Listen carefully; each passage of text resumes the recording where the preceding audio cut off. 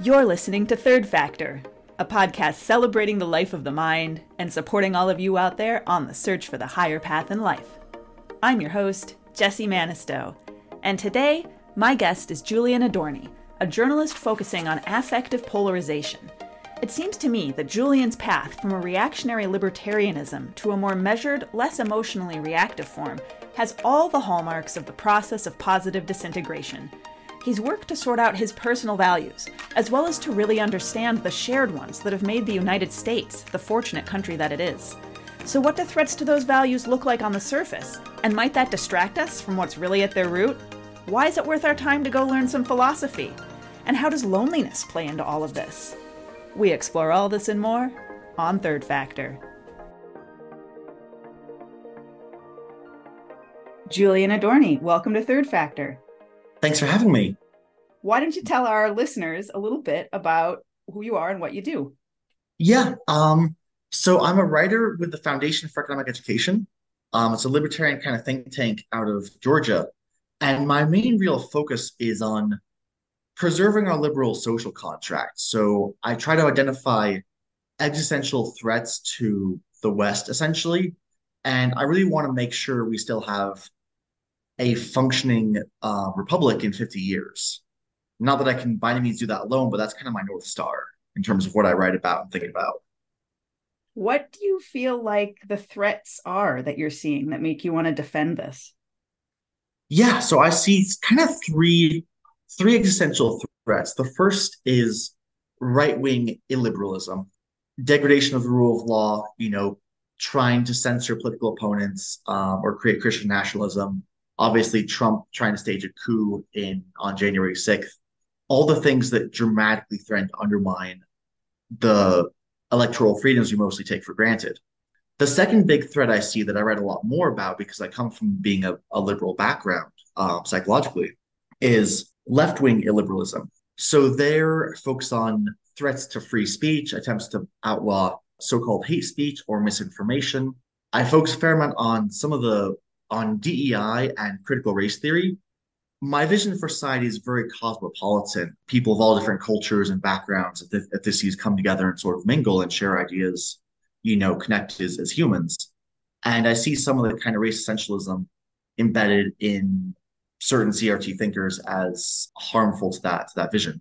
And then the third big danger I see, which is actually how you and I met, is affective polarization. Essentially, regular polarization is you and I disagree, and I'm a libertarian, you're a communist, whatever, but we have a civil conversation. Affective polarization is we disagree and you're a bad person.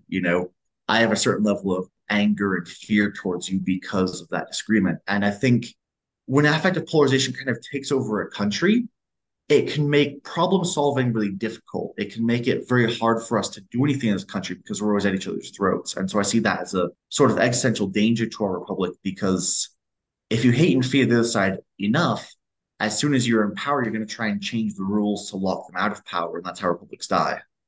Our listeners are going to say, that is why Jessie invited Julian on Third Factor, because you just shared one of our core values. I'm trying to Yeah. cultivate a space supporting that very same goal where we can have intellectual disagreements without what you're calling affective polarization. So that's a really useful term. I see you using it a lot in your work. You're really, Yeah. trying to educate the public on this topic. I'll give you a little bit of information. Again, the listeners will probably already know about this. We talk about this framework a lot of something called overexcitability, which is in the theory of positive disintegration. It's seen as having the capacity to help you develop, but very often in practice, emotions that can be excited by things like fear that I can see contributing to affective polarization. So first of all, when you hear about that, do you see that as relevant to this discussion? Just this basic thing I told you about people being overexcitable, whether in the intellect or the emotions, like, does that seem relevant? Yeah, absolutely. It's a really interesting idea. I never thought of it really that way because I don't necessarily have the psychological background. But yeah, I could definitely see that. Makes a lot of sense that that would sort of drive some of the extremes on either end where people seem to respond to critics or viewpoints to disagree with very high levels of emotion. And it is the emotion that tends to cause people to double down. I should say, the negative emotions, the lower forms of Yeah. this: fear, anger. Fear, I think, is the biggest one. It activates that fight or flight system, and you see other people as a threat. Whereas the ideal you're going for is more an excitable intellect, but Mhm. grounded in some core values, core Yeah. values that do have an emotional base to them, which is a lot of what we try to do at Third Factor, is figure out why we value what we value and what the emotions are behind them. So why do you value what you value? When did your values, you mentioned you come from a liberal background, when did these Yeah. values that you've described, these sort of enlightenment values, become clear to you that they were yours? Yeah, it's a really good question. The primary turning point for the Enlightened values was when I lived overseas in Kenya for a year. I was with my fiance there, and it was an absolutely incredible country. I made so many incredible friends there. It was a really lovely place. I would love to go back. I'd love to live there again. But I also noticed that they were struggling with a lot of problems that in the West we sort of take for granted that we don't have to deal with these problems anymore. Things like, roads that mostly worked. Where my fiance lived, the roads looked like, Baghdad in 2003. There were 6 foot craters blown out of them, because they were just dirt roads. Or, there was a fair amount of kind of street violence there. There's a lot of, when election season came around, in 2008, elections in Kenya were so bad and so violent that I believe the UN actually stepped in and said, you guys have to clean this up or we're going to, try to take some steps and step in ourselves. I may be misremembering that, but it was a very violent election. Kenya sort of has that reputation as like, they're very much warring tribes in terms of their elections. And I did hear from a lot of people, including a lot of my friends, like, if so and so wins the election, we know it wasn't legitimate. He's not a statesman, he's not a ruler, or he's not a leader. He's just someone who's going to try and take our resources and give them to the other tribe. And then the other tribe would say the exact same thing. And I started thinking about what a miracle it is that we have elective democracy and that we have, by no means is every politician this way, but we do have occasional statesmen who really try to make the country and the world a better place. And we can generally trust, or we do generally trust, that an election is fair, that it's sound, that it's trustworthy. And that can be a really incredible thing that we really take for granted. So that was when I really started, when I saw what it looks like to live in a country where that's broken down, I started really wanting to save it in the US. Wow. Having seen that in 2008 in Kenya, that I didn't know that that had happened, but I can see that being a big motivating factor to trying to defend what brought us what we have in the United States, and want to defend it, because we take it for granted, or at least we have until recently. To Go be clear, ahead. I wasn't in Kenya in 2008. I was in Kenya in 2021 and 22. Oh, gotcha. But it was still that level of tribalism. It's just 2008 was when all the news stories were written. And so yeah, if you just want to learn more about that time, that's the election to read up on. Right, got it. You mentioned some, good statesmen. Do you have any like exemplars of people who you really look up to in terms of personalities? I actually really like Utah's governor, Spencer Cox. He's a Republican, and this is one of those things. I don't really know his policies very much. I don't live in Utah. It's never a thing I focused on. But I see affective polarization, like I said, as an existential threat to our republic. And he's very much a leader on that front. He spoke at Brave Angels convention. And, I've heard he burned the roof down. I've heard it was an amazing speech. And, when Joe Biden visited his state, Cox had some very strong words for people who he welcomed Joe Biden. And a lot of people were wondering, like, oh, you're a Republican, Biden's a Democrat. Are you going to welcome him? And he said, this is an insane question to ask. Of course, I'm going to welcome him. And he actually said, like, I'm rooting for the president. He said that, when the president does well, our country does well. And so we disagree a lot and we should disagree a lot. But I got the sense that he ultimately wants the country to succeed more than he wants to increase his own political fortunes or even his own party's fortunes. And I thought that was very admirable. I was fortunate enough to be in the room when Governor Cox gave that keynote at Braver Angels. It was a remarkable speech. Yeah. And he dared to mention a controversial discussion point to that audience, and you could have heard a pin drop when he was talking about these very sensitive issues. And Yeah. he masterfully handled it. And I was just like, I tend not to vote Republican. I'm politically homeless now. We could Yeah. discuss that if we want to follow that tangent. But I've always voted Democrat in the past until recently. Been drifting third party myself, pox on both their houses type. But having said that, looking at Governor Cox and just the way he approached politics, what is his program called? It's the Utah Way and something else beyond that, right? Well, he has the whole Disagree Better initiative. That's what it is. Disagree Better. Do you know what? Tell us about Disagree Better. You're familiar with that, right? Can you explain it to us? A little bit. I Okay. remember he and Governor Polis did a cool video. Polis is Colorado's very, very Democratic governor. And they were talking about, in the context of Thanksgiving coming up, they said, we all have that conservative uncle or that, woke nephew. And the important thing is to see them as human beings and we can disagree on policy. We should disagree on policy, but let's never forget the human being underneath the political positions. And let's never forget that we're family first and partisans second, or in a broader context, we're Americans first and Democrats or Republicans second. And so I really admire the Disagree Better initiative that I think they both launched, although I'm not sure if it was the brainchild of one or the other of them. But essentially talking about we need to just come together and sort of heal as a country and reknit as a country. It's exactly what we need. And I love that there is a Democrat and a Republican on board with it. Whoever's idea it was, the other one signed on to it. So props to them Yeah, both, right? that's true.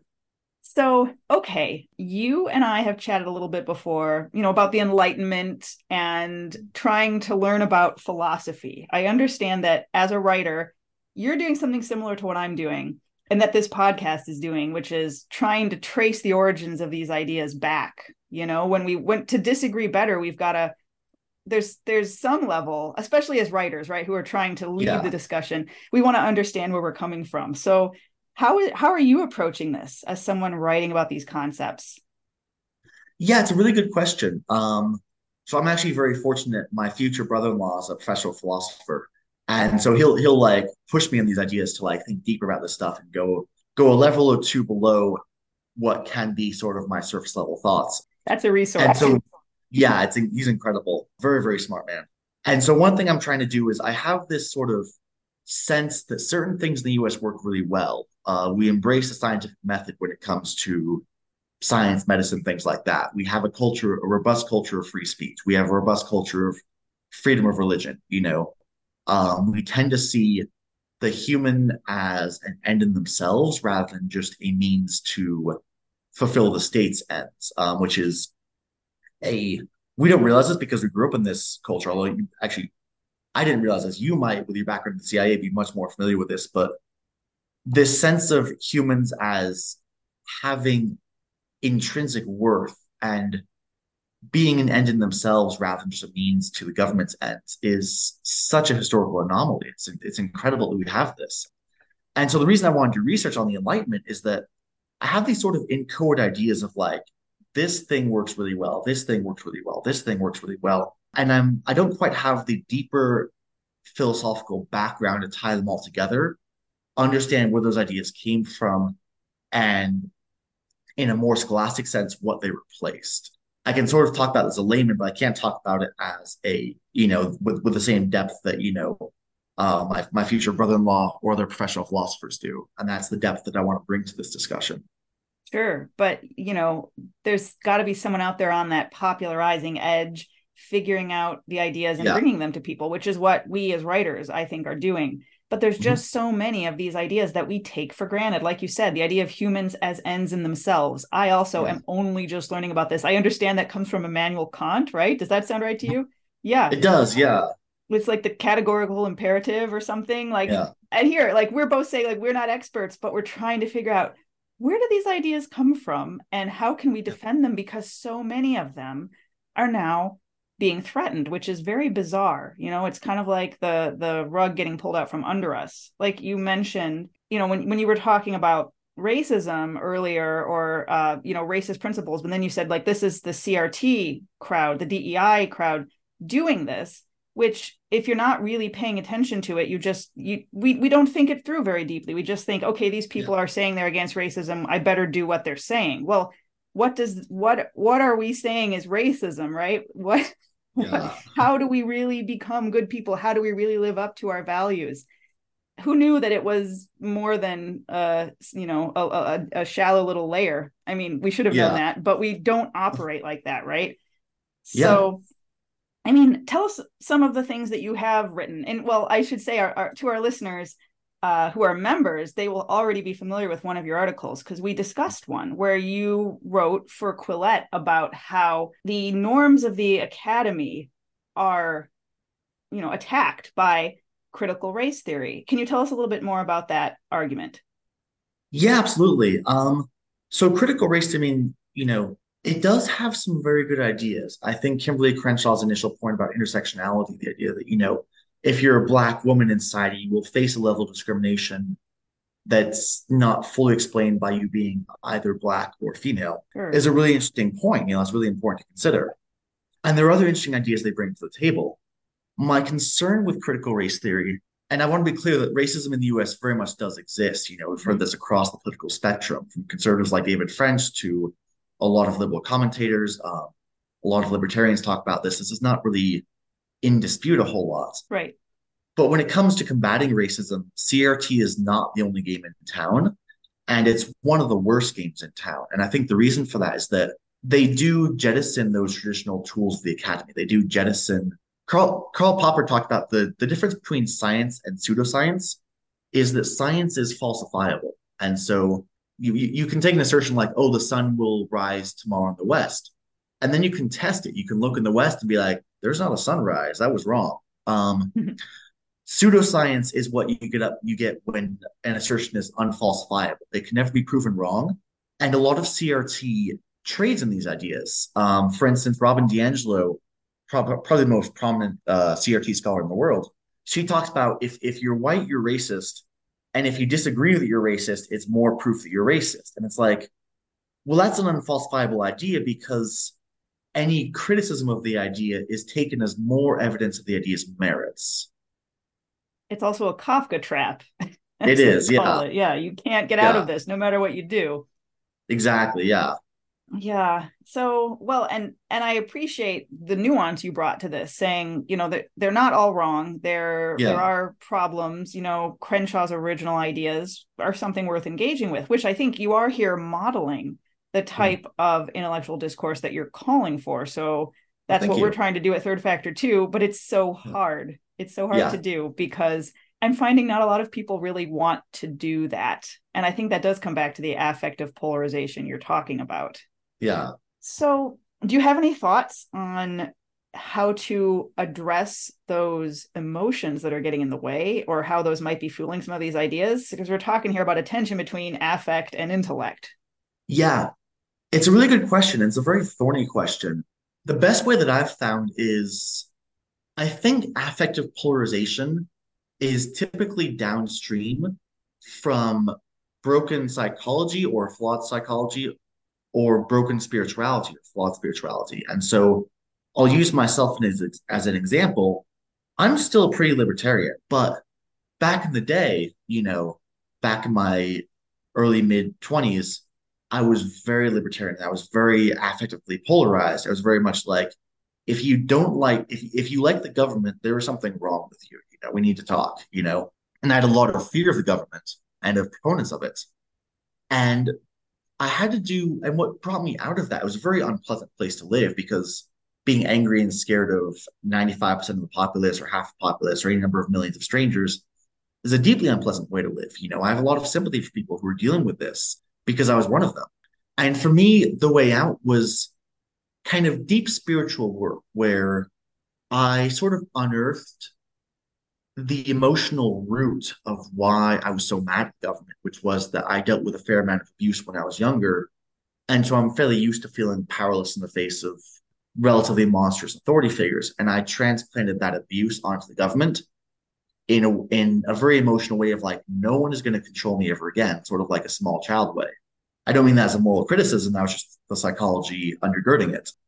And once I sort of started doing the deep work to explore that, then I could recognize, like, okay, say we will about the government, but Joe Biden or Donald Trump or whoever are like, they're different humans from the person who abused me. So it's not really fair to like pin the second sins on the first. And then I could start to, once I decouple those things, I could start to see them with a more rational perspective. And I could start to see, okay, you might like government and that's okay. We can disagree, but you're an okay person because I've done that deep work. I think another component is a lot of times we identify ourselves with our politics. So back in the day, I would be like, Julian Adorney, libertarian, nice to meet you. Like that was my identity. And in that state, whenever anyone said anything that contradicted libertarianism or that disagreed with me, I would sort of fall into the same kind of fight or flight mechanism that you would if a punch was thrown at you, because it was like, this is who I am and who I am is being threatened. And again, so I had to do the kind of deeper psychological and spiritual work. And by no means is it, like a done process. Like I'm not like sitting here like I'm Eckhart Tolle or something. It's just that like I'm farther along the path than I was at 27. But I had to do the kind of deeper spiritual work to realize that my identity is as a human being and a child of God, or if you don't like the term God, a child of, spirit or the earth or whatever it is, source, whatever you want to call it. And that's who I am in all that infinite complexity as a human being. Being libertarian is just a very small part of that. And so now I can receive criticism of libertarianism without misinterpreting them as criticisms of me as a person. That's a really striking trajectory. And I know many of our listeners and members will really relate to that. I hadn't known that you had that kind of upbringing. I'm sorry to hear you went through that. Oh, thanks. Yeah, it's Yeah. okay. Well, I mean, and I didn't know, right? This is news Yeah, to yeah, me. I know you, so I brought you on the podcast, but that is yeah, such a really relatable story to many of our yeah. listeners. And okay, so what strikes me is that you're still a libertarian, though your views have evolved somewhat, right? Is that a fair Yeah. characterization? Yeah. So what I'm hearing is that you had a more like a lower form of this that was rooted in reaction to having been controlled, like a visceral reaction to coercion. Yeah. And now what you have are you've sorted out what was the emotional response to, or I don't even want to say emotional, because again, there's a higher emotional response too, Yeah. but that lower shadow, dare I say shadow, Yeah. and then but you found good principles, like your bad experiences that were causing negative emotional responses still led you Mhm. to find some good principles that you're defending. Mhm. At I least mean, I think they're good principles. sure. Well, and but here that's the thing, right? Like I think Yeah. that everybody who is being intellectually serious Yeah. would would consider the sort of principles you're talking about as at least worthy of consideration. They have Yes. an intellectual basis. How did that, I mean, you may not have an answer to this. This isn't something I had you prepare ahead of time. So, see if you do, but what was the process of sorting those things out, like figuring out, oh, I'm going to keep this belief, this is intellectually grounded, versus this comes from that fight or flight? It's a really good question. One of the interesting mechanisms, my mentor is very good at poking me. And so his way to induce me into deeper spiritual growth is to poke me. And then if I, figure out the places where I react. And so one of the interesting tools I used to go deeper on this path was if I can feel an idea and hold it loosely, then it's probably not coming from a shadow or a low or a childlike place. For instance, if someone says to me, I like vanilla ice cream, it's like, whereas I prefer chocolate, it's like, okay, well, that's okay. You do you. And maybe I'll try your vanilla ice cream and like maybe I'll prefer, chocolate because I don't have a strong emotional attachment to chocolate. Whereas when someone would poke me and I would respond with like a death grip, it's like, no, I must cling to this belief. It's like I used to be very big into not voting because my thought was like, don't encourage the bastards. Sure. Which now I think is a little silly. And so when my mentor would poke me, I'm like, okay, if you don't vote, like who's going to vote? It would trigger this sort of emotional reaction in me. Not necessarily verbalized, but this strong like feel of fight or flight in my brain. And that was a cue to me, that sort of death grip was a cue to me of like, I need to take a deeper look at this. Like this resistance that I'm feeling to an intellectual idea, if I hold it with a death grip, like I need to take a look at that and see if maybe there's some sort of egoic attachment or emotional attachment or some sort of past trauma that's like manifesting here that's making me grip it so tightly. Because I think the truly enlightened person, and again, I make no claims to be this way, but just the like, just from the models who I follow, the truly enlightened person should be able to hear ideas, even ideas that very strongly disagree with them, and be like, okay, well, that's worth considering. Let's go down that road. Let's see, let's talk it out. And so when we respond instead with like fight or flight, it's like, okay, that's worth looking at. That's worth digging into in our own psychology. Yeah, absolutely. We talk about that a lot with our members. And Yeah. I mean, that's the root of affective polarization. So I love that you're offering that up. And I also noticed that you did something that people on this path do often, which is, you're talking about what this enlightened figure looks like. And then people do who like, I've done this too. People on this podcast have done this. Like, I'm not talking about me. What you're talking about is a personality ideal.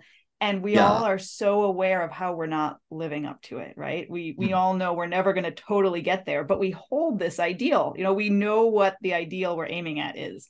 And you also talked Yeah. about a mentor who I'm assuming sort of helped you form that. You have this respect for this person, embodies maybe more of it, and you're aiming for that. Is that fair to say?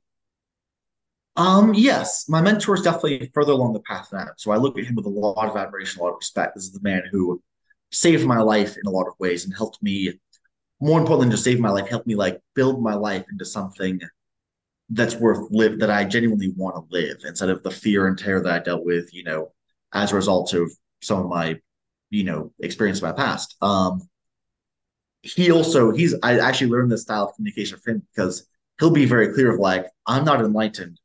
Don't assume I'm enlightened. If you want to like, all I can do is point you towards that ideal. It's sort of like a platonic ideal. It's not something that I think as humans we can reach, and it's definitely not something we should beat ourselves up for not reaching, but it should be our North Star.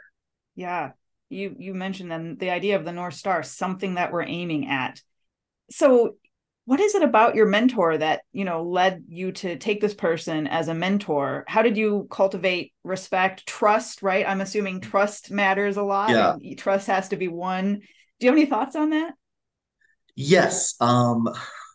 This is going a little farther afield from my area of expertise. That's okay, it's your And personal and story. so yeah. So don't take this as like the word of God or something, but two things really helped me with him. One is that I did deal with a lot of like, so I dealt with like abuse in my past, when I was younger. And then my family suffers from genetic depression, and so I was dealing with suicidal ideation for many years in my 20s, culminating with a period of where I was active on suicide watch, like in my kind of mid 20s, and I was like, I don't know what's going on, but my brain, like, I'm losing this war against this mental illness.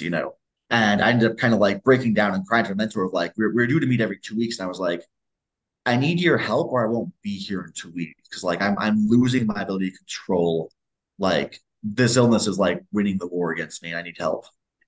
And I before that, my point in all this is that before I met him, I found a therapist who was, I mean, she was at the top of her field. She clearly graduated from a good university. I mean, she had credentials, but she kept telling me, I'm sure maybe she was helpful to other patients, but she kept telling me like in so many words, like, yeah, you're screwed. Jeez. Yeah, like not in a mean way. She wasn't vindictive, but it was just like I would go into her office feeling weak and fragile and come out feeling weaker and more fragile because she would do this endless kind of validating, coddling, empathizing thing that I really didn't need. What my mentor showed me is that what he basically told me, and this was the theme of a conversation that happened over 5 years. It wasn't like, hey, this is day one, here's the message. But his theme was, I can help you become, I can't like stop the demons in your psyche. I can make you strong enough that they don't bother you anymore. When I met him, they were like dragons roaring around my psyche, burning everything to ash, clawing things, whatever. And what I learned working with him is like I can become mentally strong enough that they turn into like mosquitoes where now occasionally I'll still feel like some sort of memory of abuse or whatever. And it's like, oh, that's annoying. Go away. Like they don't bother me, they don't phase me. And once I learned that he could help me with that, I just went kind of all in. Thank you for sharing that story. That's a really striking story. I didn't know you had dealt with that. So I appreciate Oh, you being willing to share it with the audience. And I am certain again that some of our listeners will, that's going to help people. yeah, And what was something that comes to my mind is just that, I'm not a therapist. I'm not trained to do this stuff, but we talk about these sorts of things at Third Factor, this idea of positive disintegration, sorting out values. I didn't know when we started this conversation how much your story was an example of that. I just knew yeah, you had cool ideas that I wanted to talk to you about. But the role of finding the right people, and not necessarily through therapy. yeah, We have therapists who are members and who I'm friends with, and I so respect what they're doing. There's a place for that, but mhm, we rely on it too much. What we need to find are connections and people who are our yeah. friends on our peer level, and also mentors who can give us a hand and help us up. That's just essential. And It is. I just really am impressed with the story that you shared as an example of that. So thank Thank you you. again. Mhm. Um, so wow. You know, I work alone. I have a supportive partner as well. So Yeah, we are already married. I know you have a fiance who yeah. is very supportive of what you're doing too. But to be this in this idea space, it can be, do you agree with me when I say like it can be kind of isolating? Do you work at home, that kind of thing? Definitely, yeah, it definitely can be isolating. And Yeah. yeah, I work from home. I love it because I'm how I'm wired, but I realize that like it isn't the same as going into the office every day, you know? Yeah. Well, and this is where I toss out that thing that I was asking you about, and you're like, oh, I'm not an Yeah. expert, but the idea of external processing. Mhm. I learned that term from you, and you just happened to have heard it once, and you toss it out, and Yeah. I latched onto it saying, oh yeah, that's what I am. I want to process ideas with people, but Mhm. not just in an intellectual way, right? Also, Yeah. there's emotions that go into it, and dealing with struggles, and just feeling like I'm surrounded by a community of people who share a certain amount of values. That's another reason Yeah. that, people get, affectively polarized. They're fighting over things that actually do matter and that sometimes can't be compromised on because we have to make decisions. So I don't want to like oversimplify that or make it seem like, oh, we just have to like get along. Yeah. But there is an element of that to it, right? We have to at least recognize the way that that plays into it. I'm going off on a tangent. So coming back around to my point, it's simply the role of finding the right people. You did refer to, being like a child of God or something. Are you a religious person? Yeah, I'm Christian. Okay. I have, and I've written about this for Third Factor. I'm an agnostic, but I'm not, in a good example of, yeah. not of being saved from going the wrong path. I was Yeah. like a disgruntled, disaffected, like atheist leaning eighth grader when my mom makes me go Yeah. to the confirmation class at the Methodist church because she was raised in the Methodist church. My dad was Yeah. like a Richard Dawkins God delusion reading Oh, guy because he interesting. was raised in a Lutheran church that told him, scared him with hellfire. So just away all these traditions land with people.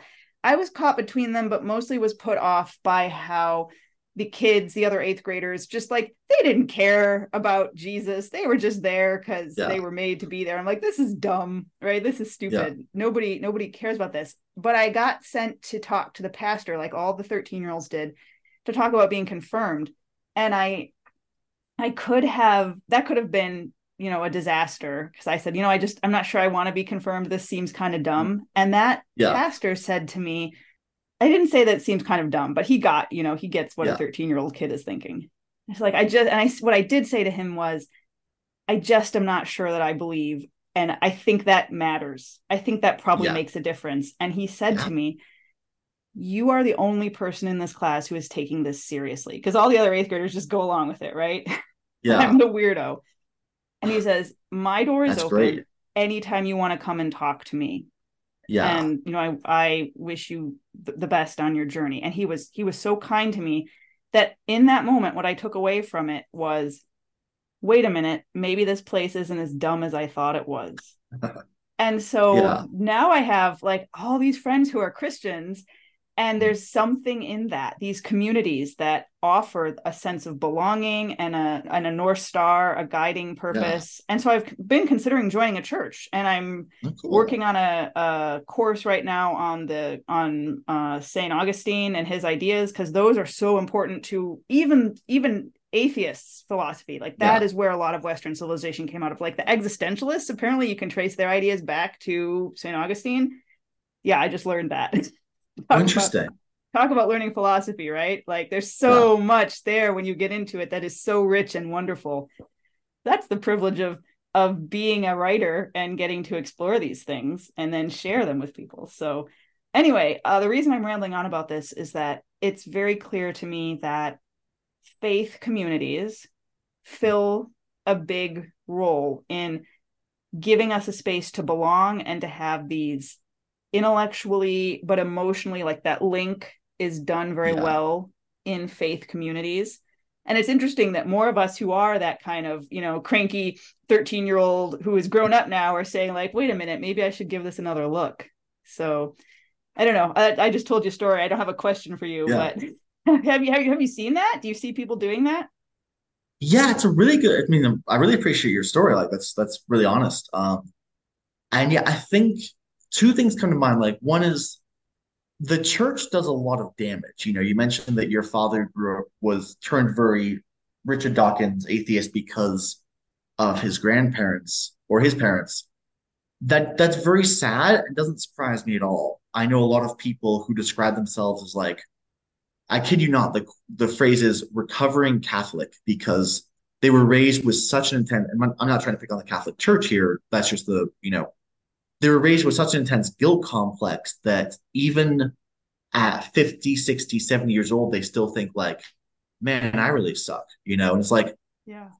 or people who are convinced that, turn or burn, whatever, convinced that if they don't do everything right, they'll go to hell. It's this I think it's an utter distortion of the message of the gospel, but that's what we as humans do.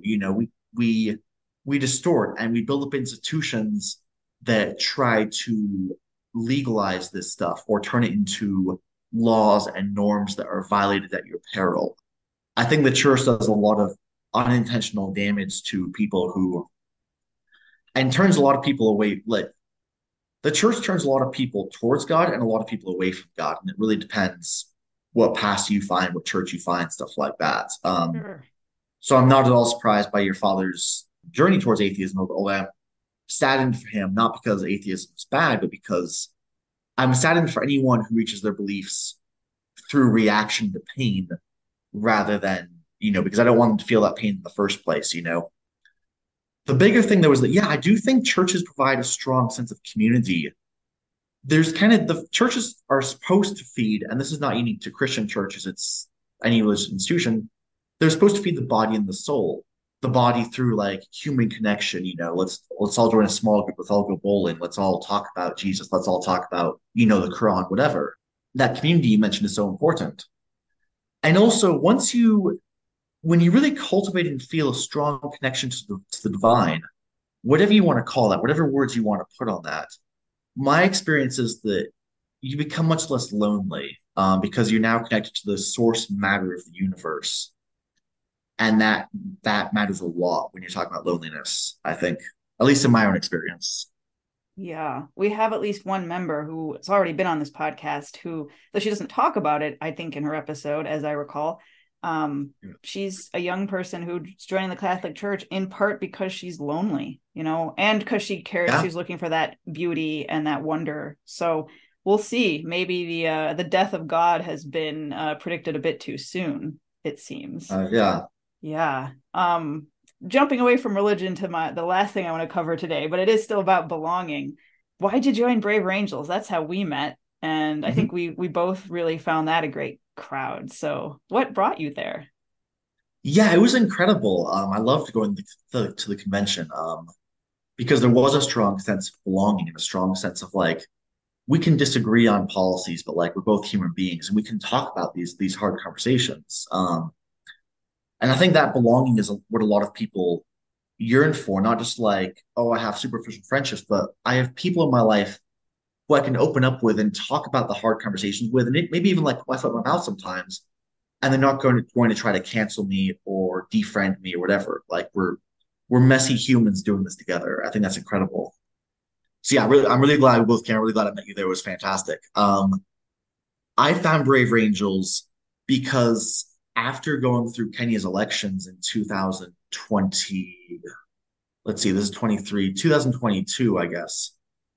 I asked one of my friends, hey, I want to work on the issue of affective polarization. I didn't know what it was called back then, but I wanted to work on the idea of like knitting our country back together.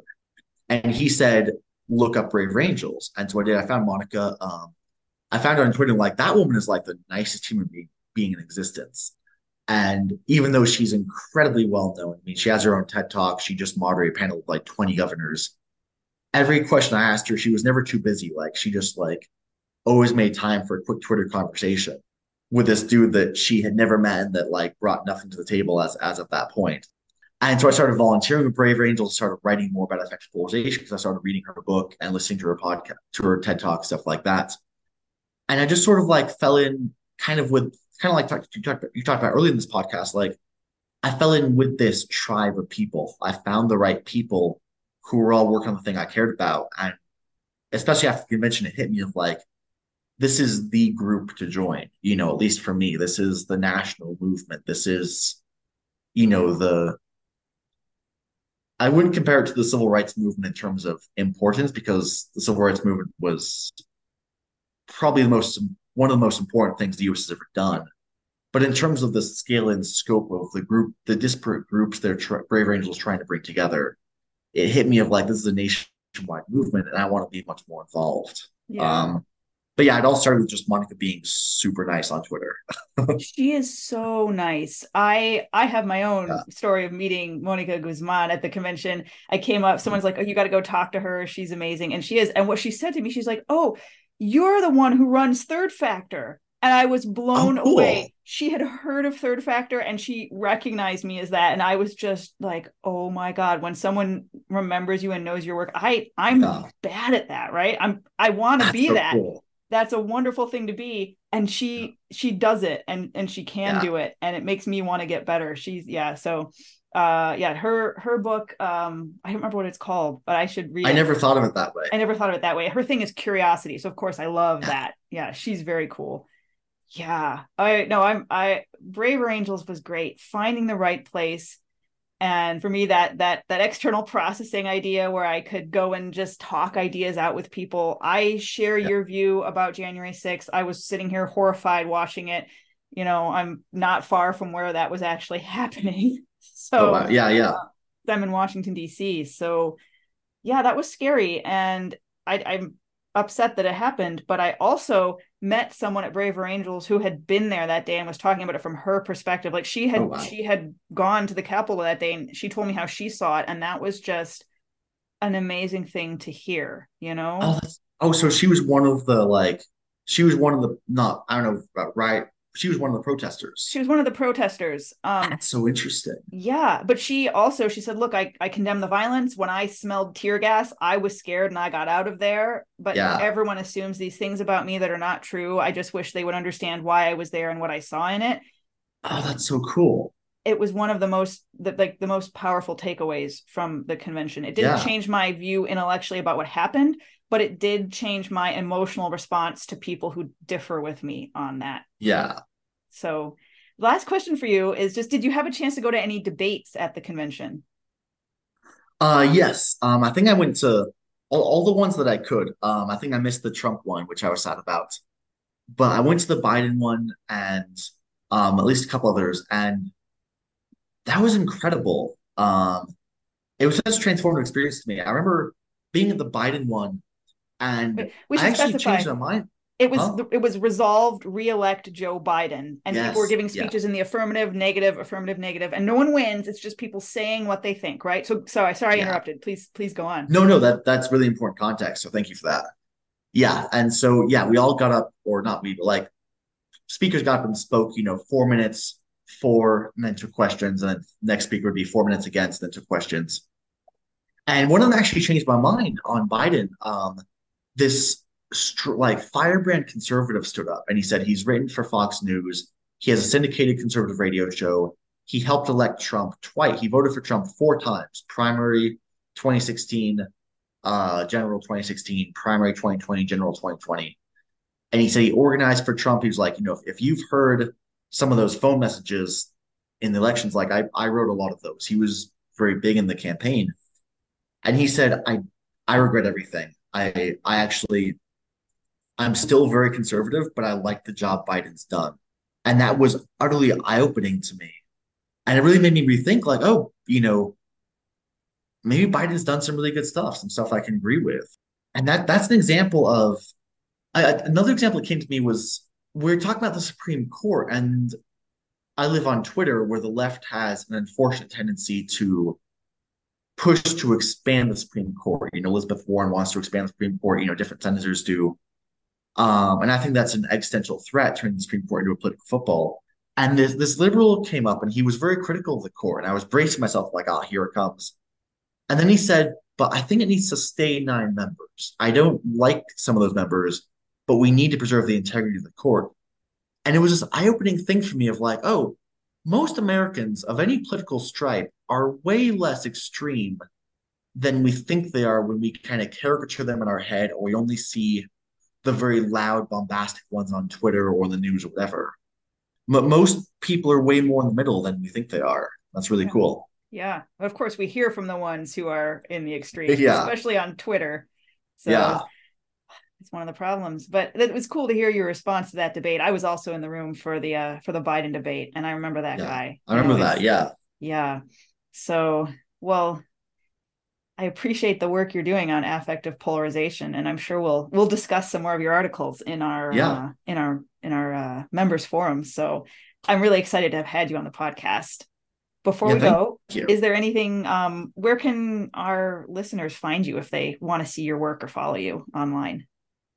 Yeah, so the main place is on Twitter. That's where I post all my articles, and I'm pretty active.